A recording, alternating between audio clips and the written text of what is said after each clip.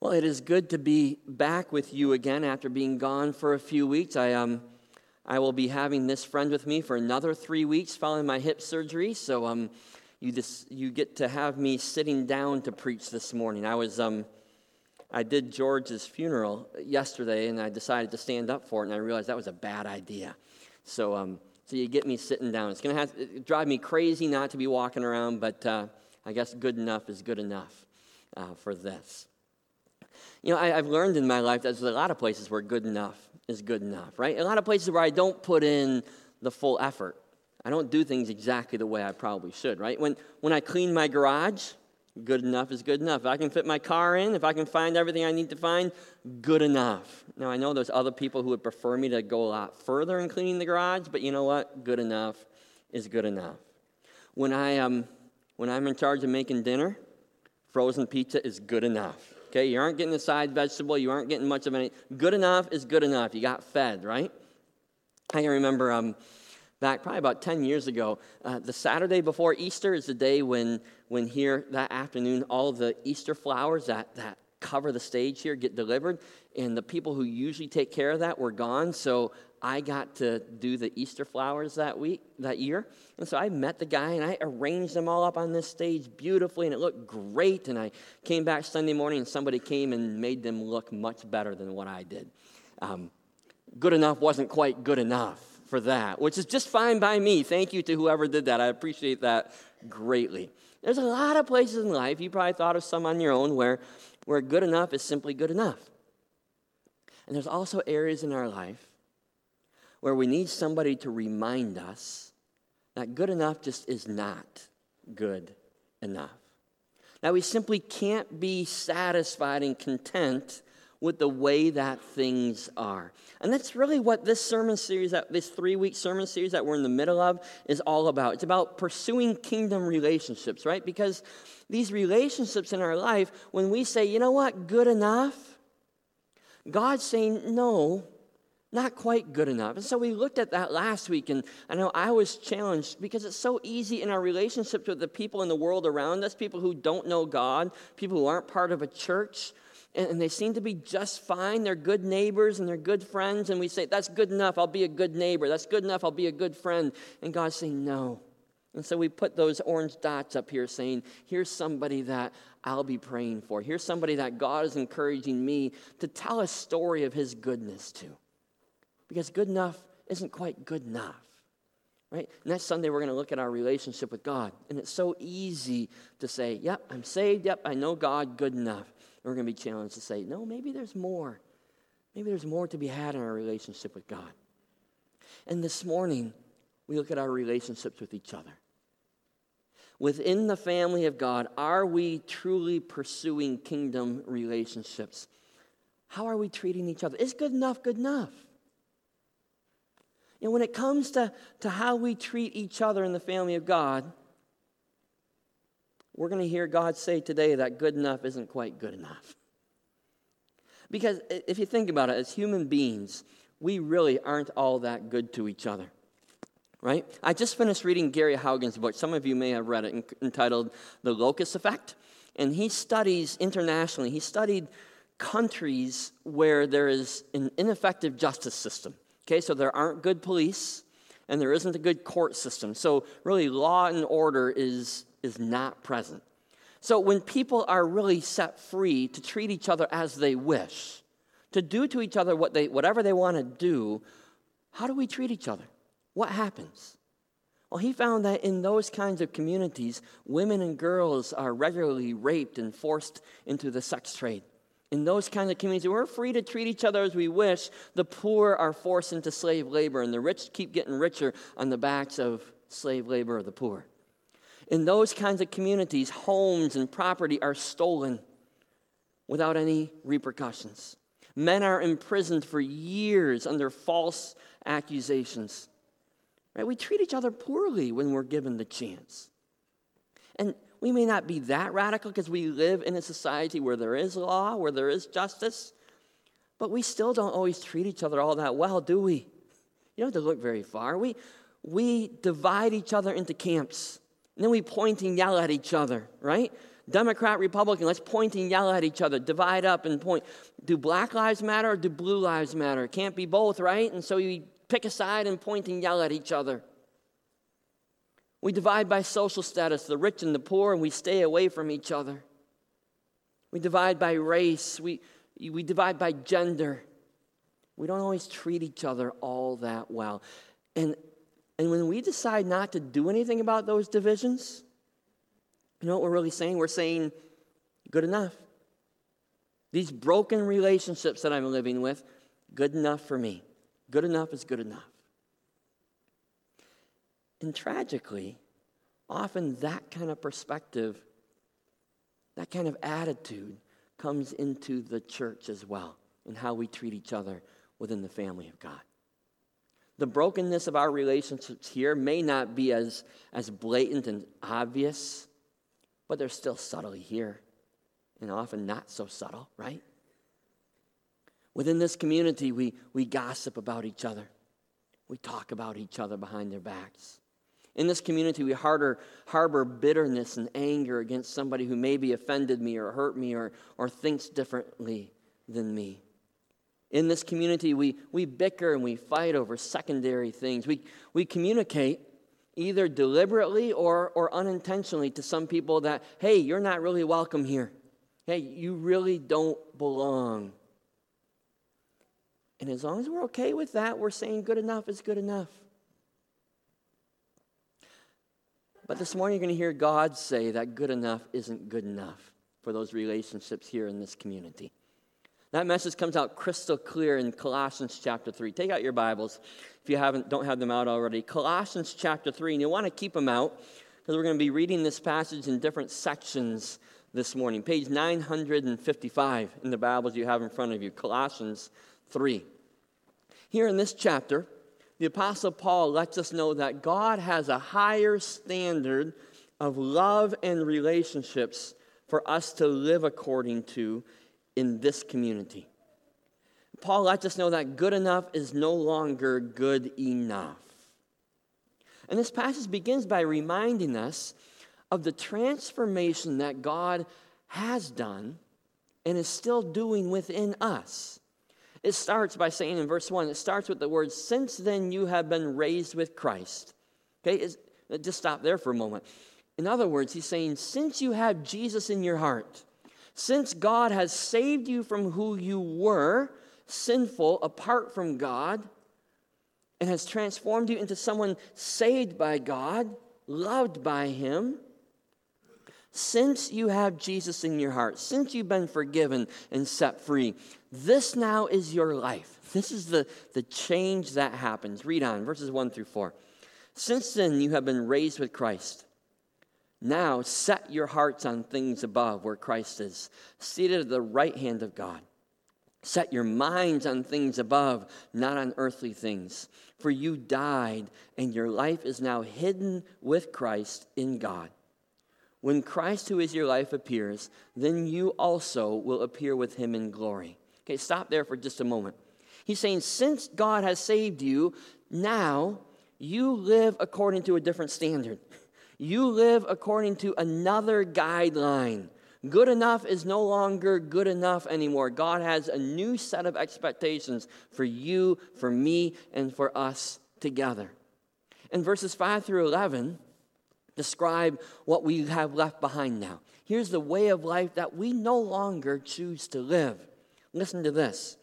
It says, put to death, therefore, whatever belongs to your earthly nature. And here's the list: sexual immorality, impurity, lust, evil desires, and greed, which is idolatry. Because of these, the wrath of God is coming. And you used to walk in these ways in the life you once lived. But now you must also rid yourself of all such things as these. And comes another list: anger, rage, malice, slander, and filthy language from your lips. Do not lie to each other, since you have taken off your old self with its practices and have put on the new self, which is being renewed in knowledge in the image of its Creator. Here there is no Gentile or Jew, circumcised or uncircumcised, barbarian, Scythian, slave or free, but Christ is all and is in all. So we start, pause there for again for a moment. So Paul says, God says through Paul, because you have been saved, because there's a higher standard we live with, there's a whole bunch of things that daily you and I put to death in our relationships with each other. These are things that our earthly nature, that the world around us, the culture around us says are okay. They declare that they're good enough. And God says, no, they're not.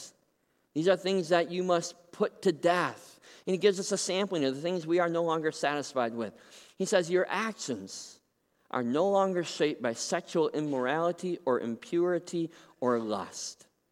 In other words, he's saying we no longer see people as things.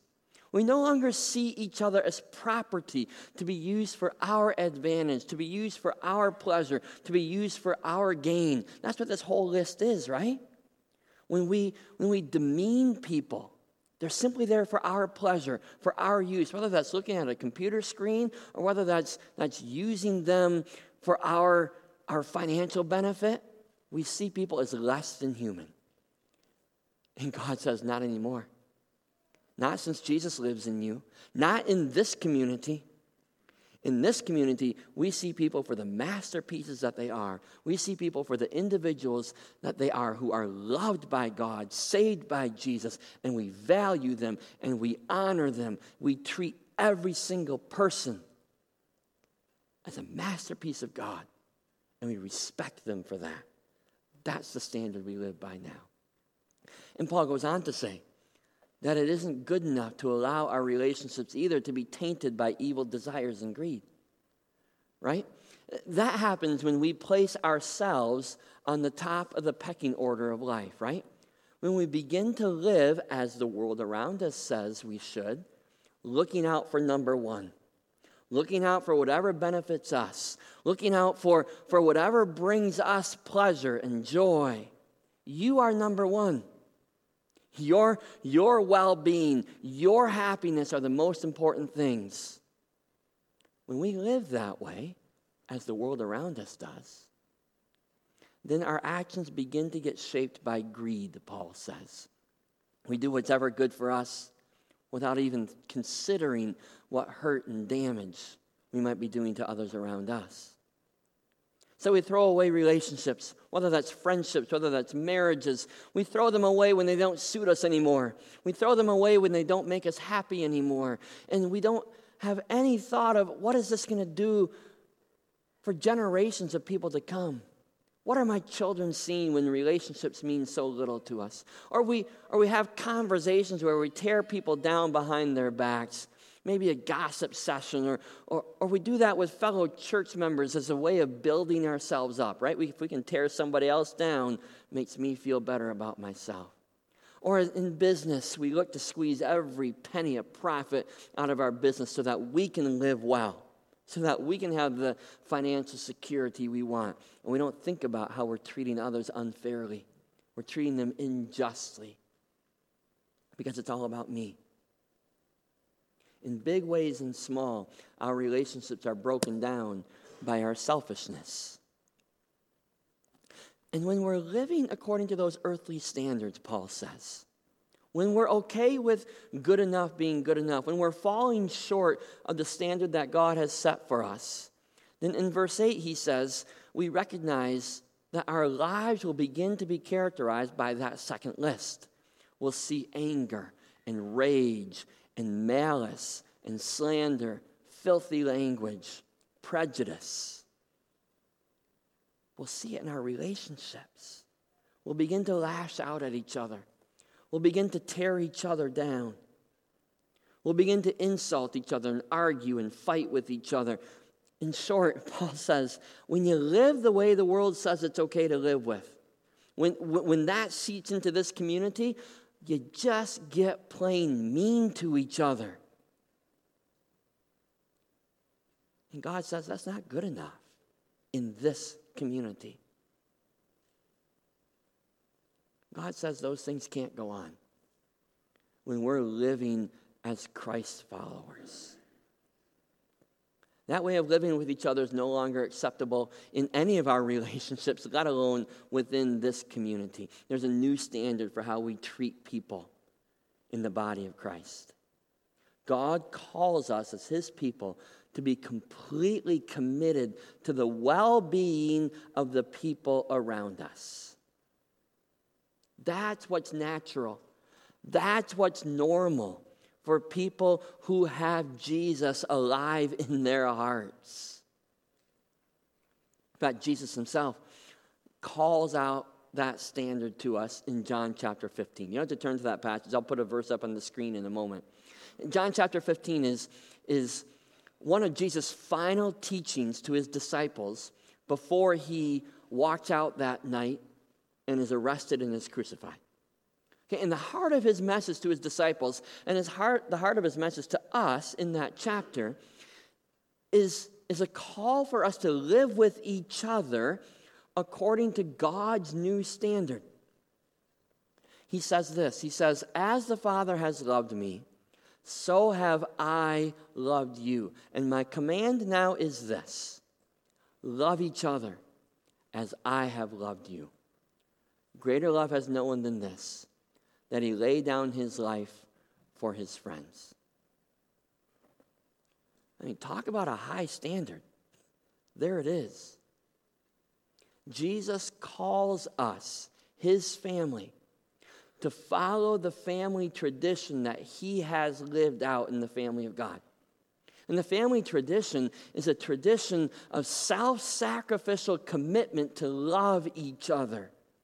You know, look at the pattern Jesus gives here. It starts with the love that God has for his son Jesus. How much did God love Jesus? God loved him with all of his being and with all of his strength. He loved him as a father truly loves a son. And then Jesus says, in the same way that God loved me, I now love you. I love you with all of my being. I love you with all of my strength. And inside his mind, he must be thinking, I'm about to show it to you. I'm about to die for you. And then he looks at them and says, in the way that you see and experience me loving you is the same way that you now need to love each other. Follow in the family tradition if you're going to claim to be part of this family. And if we aren't following in that tradition, if we are not loving each other the way that God loves Jesus and Jesus loves us, then it's not good enough. Then we can't just be satisfied and say, good enough is good enough. This is what you get, God. We have a higher standard that we need to live by. Because Jesus wants us not to just tolerate each other in the family of God. He doesn't simply want us to be able to coexist for an hour a week every Sunday. He isn't satisfied with the church family that's learned how to put up with each other. He expects us to truly love each other. He expects us to go out of our way to care for each other, to serve each other, to encourage each other, to give ourselves away for each other. You know what that is? That's the normal Christian life. That's simply what it means to be a part of the family of God. When God takes us into his family, the standard gets raised. Paul shows us what that commitment looks like. Back to Colossians chapter 3. Verse 12 starts by saying, therefore. Okay, we've been transformed by God. We've put off this old life of sin. Therefore, if we are God's chosen people, holy and dearly loved. Now listen to these 3 verses. Clothe yourselves. We just put off. Now what do we put on? Clothe yourselves with compassion, kindness, humility, gentleness, and patience. Bear with each other and forgive one another if any of you has a grievance against someone. Forgive as the Lord forgave you. And over all these virtues put on love, which binds them together in perfect unity. So what does God expect from you? What does God expect from me? Compassion, kindness, humility, gentleness, patience, forgiveness, and love. And if there is any community on this earth where people actually live out relationships filled with compassion and kindness and humility and gentleness and love and forgiveness and patience, it should be right here. It should be this community. It should be Ivan Rest Church. This place should be a safe place to live and learn together as we challenge and encourage each other to live like Jesus and to love like Jesus. And so this morning, we need to hold this standard that Paul gives us, that God gives us. We need to hold this standard up, and we need to honestly evaluate ourselves, and we need to honestly evaluate our church community. Not by the world standard of how are we doing, because that standard's way too low. We need to evaluate ourselves. We need to evaluate our family by God's standard, by God who sets a high bar. And so we're going to do that this morning. On your outline, I put a checklist for you, and I want you to do some evaluating. We need to ask ourselves if this community is a community that's characterized by compassion. We're going to go right through the list. Are we a community of compassion? Do we hurt with those who hurt? Do we rejoice with those who rejoice? Are we willing to walk alongside of people who are having difficult times? Are we willing to join them in their joys? Are we willing to encourage them in their sorrows? Are we that kind of community where people know that they belong, where people know that they're not alone through the challenges of life? Because that's the standard that God expects from his people. And so mark it on your outline.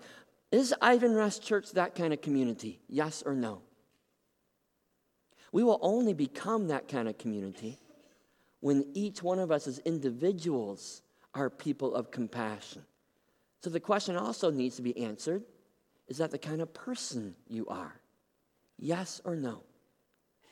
Is compassion a standard that we're living with together and that we're living out individually? What about kindness? We need to ask ourselves if we're a community that's characterized by kindness. Would somebody looking at us say, Ivan Rest Church is a place where people are kind?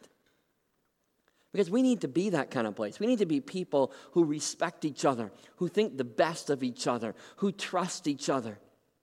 And we need to go beyond just being polite with each other when we're together, and we need to take that next step and honor each other. That's what being kind really is. It's truly honoring each other. We may not always agree on everything, but I promise you that we won't always agree on everything. But we commit that we will, in the midst of our disagreements, be kind to each other. We won't gossip. We won't slander. We won't speak bitterly of each other. We won't let bitterness take root in our heart and grow until it's poisoned our souls against each other. Are we that kind of community? Yes or no? Are we those kinds of individuals? Are you that kind of individual? Yes or no? We need to ask ourselves if this community is one that's characterized by humility. Are we putting others' well-being above our own? Are we willing to do that? Boy, the world says that's crazy. Why would you ever put somebody else's well-being above your own? Well, God says that's the standard I'm holding you to. If our needs and our preferences and if our comfort is the most important thing to us here in this community, then we are a community filled with pride instead of humility. Because God's standard for us as a church is to give ourselves away for each other, to go the extra mile for each other in humble service. Is that us? Are we humble enough to give ourselves away for others? Yes or no? Is that you? Because again, we won't be that kind of community until we are those kinds of individuals. It starts with each one of us giving ourselves away for the cause of Christ to each other. Is that you? Yes or no? What about gentleness? Next on the list. Is this a gentle community? God calls us to be people who aren't out to tear others down, but who are out to gently build each other up.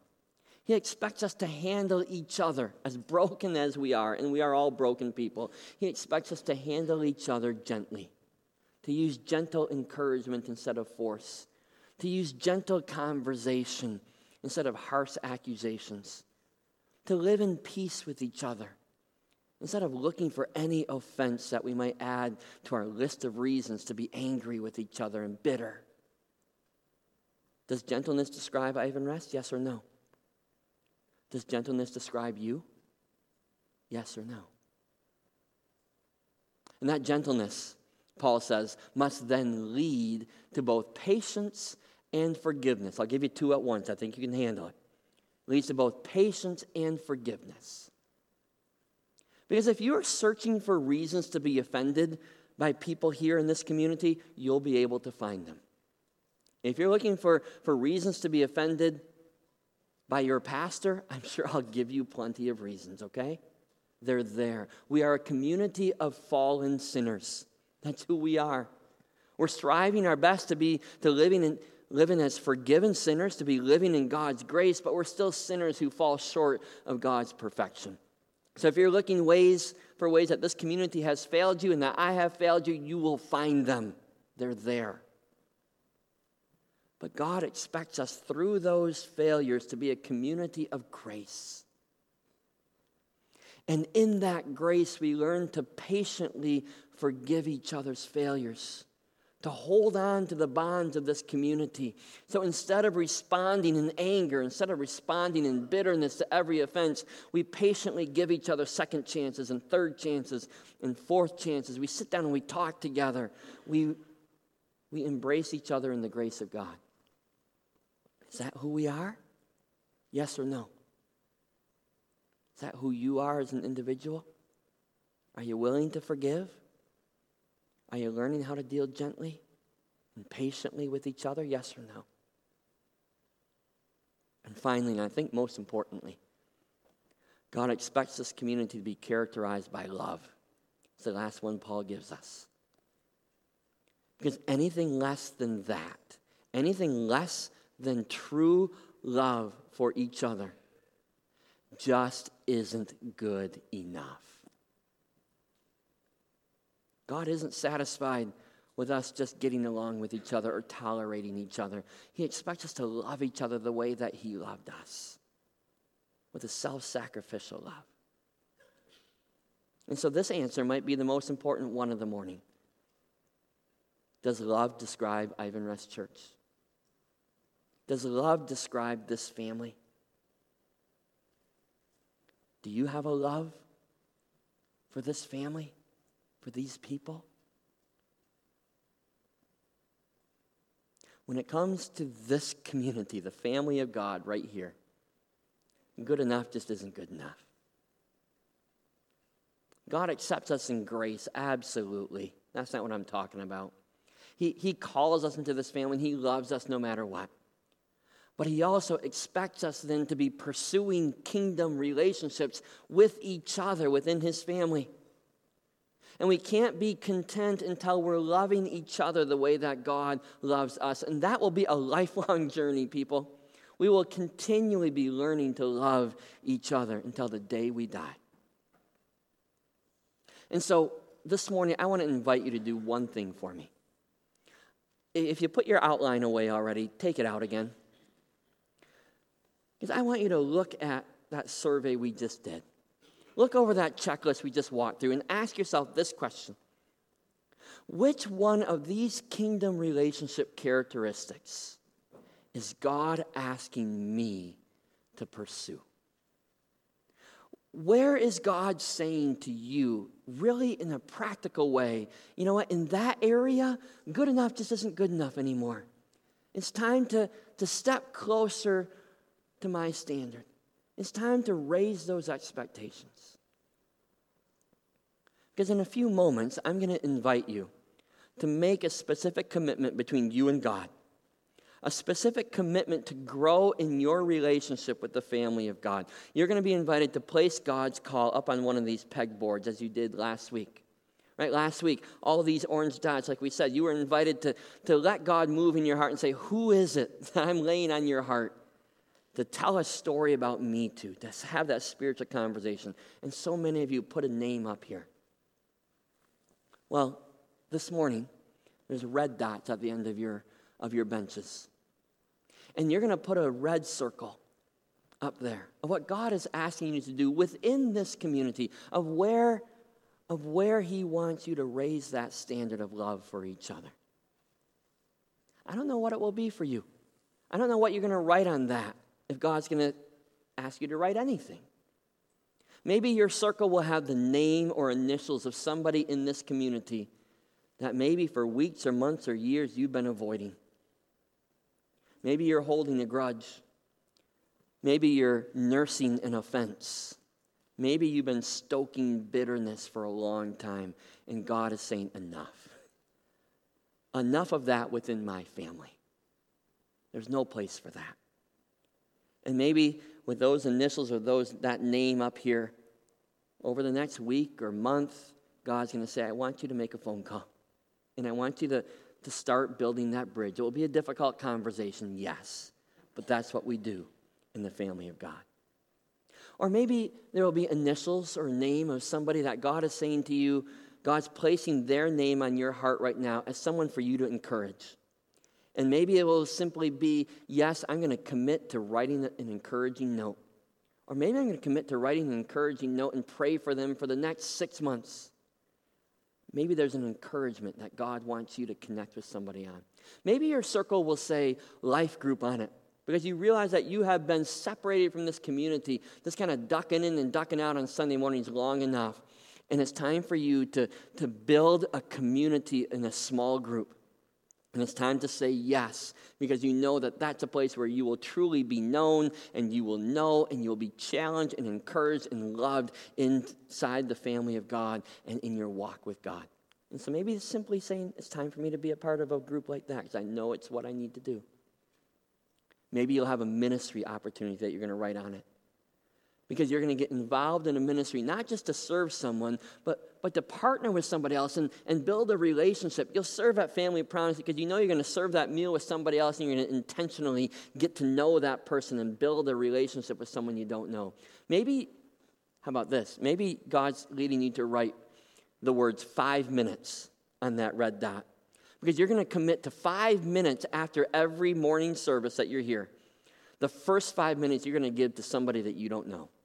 The first 5 minutes in that narthex you're going to give to somebody who's standing by themselves, who needs a friend. Because your friends will still be there 5 minutes later. You can go talk to them then. But for that first 5 minutes, you're going to build a relationship with someone who needs a relationship. I don't know what God is going to ask you to do. But I want you to be able to look over that list and hear God saying, here's where I want you to raise that standard. Or maybe you're going to look over that list and you're going to hear God say, well done. Thank you for loving in the family of God. We just can't become complacent here, because we can't be satisfied with simply good enough. Good enough isn't good enough. So I'm going to pray. I'm going to lead you in prayer. And we're going to pray specifically that God might lay in your heart and reveal to you one way that he's asking you to build a kingdom relationship right here in this family. Would you pray with me? God, I thank you for Ivan Rest Church. I thank you for the people who are loving and caring and encouraging, who are serving. I see a beautiful community again and again and again. And I am so grateful to you for this family. And Father, I trust that you smile too when you see Ivan Rest Church, when you see us interacting with each other. And yet I know also that you have higher hopes for us. You have set your standards high because you know that it's when we love each other that we will find true life and true living and true joy in you. And so gently, please, Father, reveal to each one of us and reveal to us as a community this morning where you're calling us to take the next step. where you're asking us to step forward in faith, to grow closer to the standard that you set, and to experience being the family of God more and more. Thank you for loving us, Father. Thank you for refusing to allow us to stay complacent, but always encouraging us to become more of who you've asked us to be. In Jesus' precious name we pray. Amen. We're going to take our offering this morning. Our offerings go for the ministries of Ivan Rest Church here. And while we take our offering, at the end of all of your benches is a little bag with little red circles. And I want to invite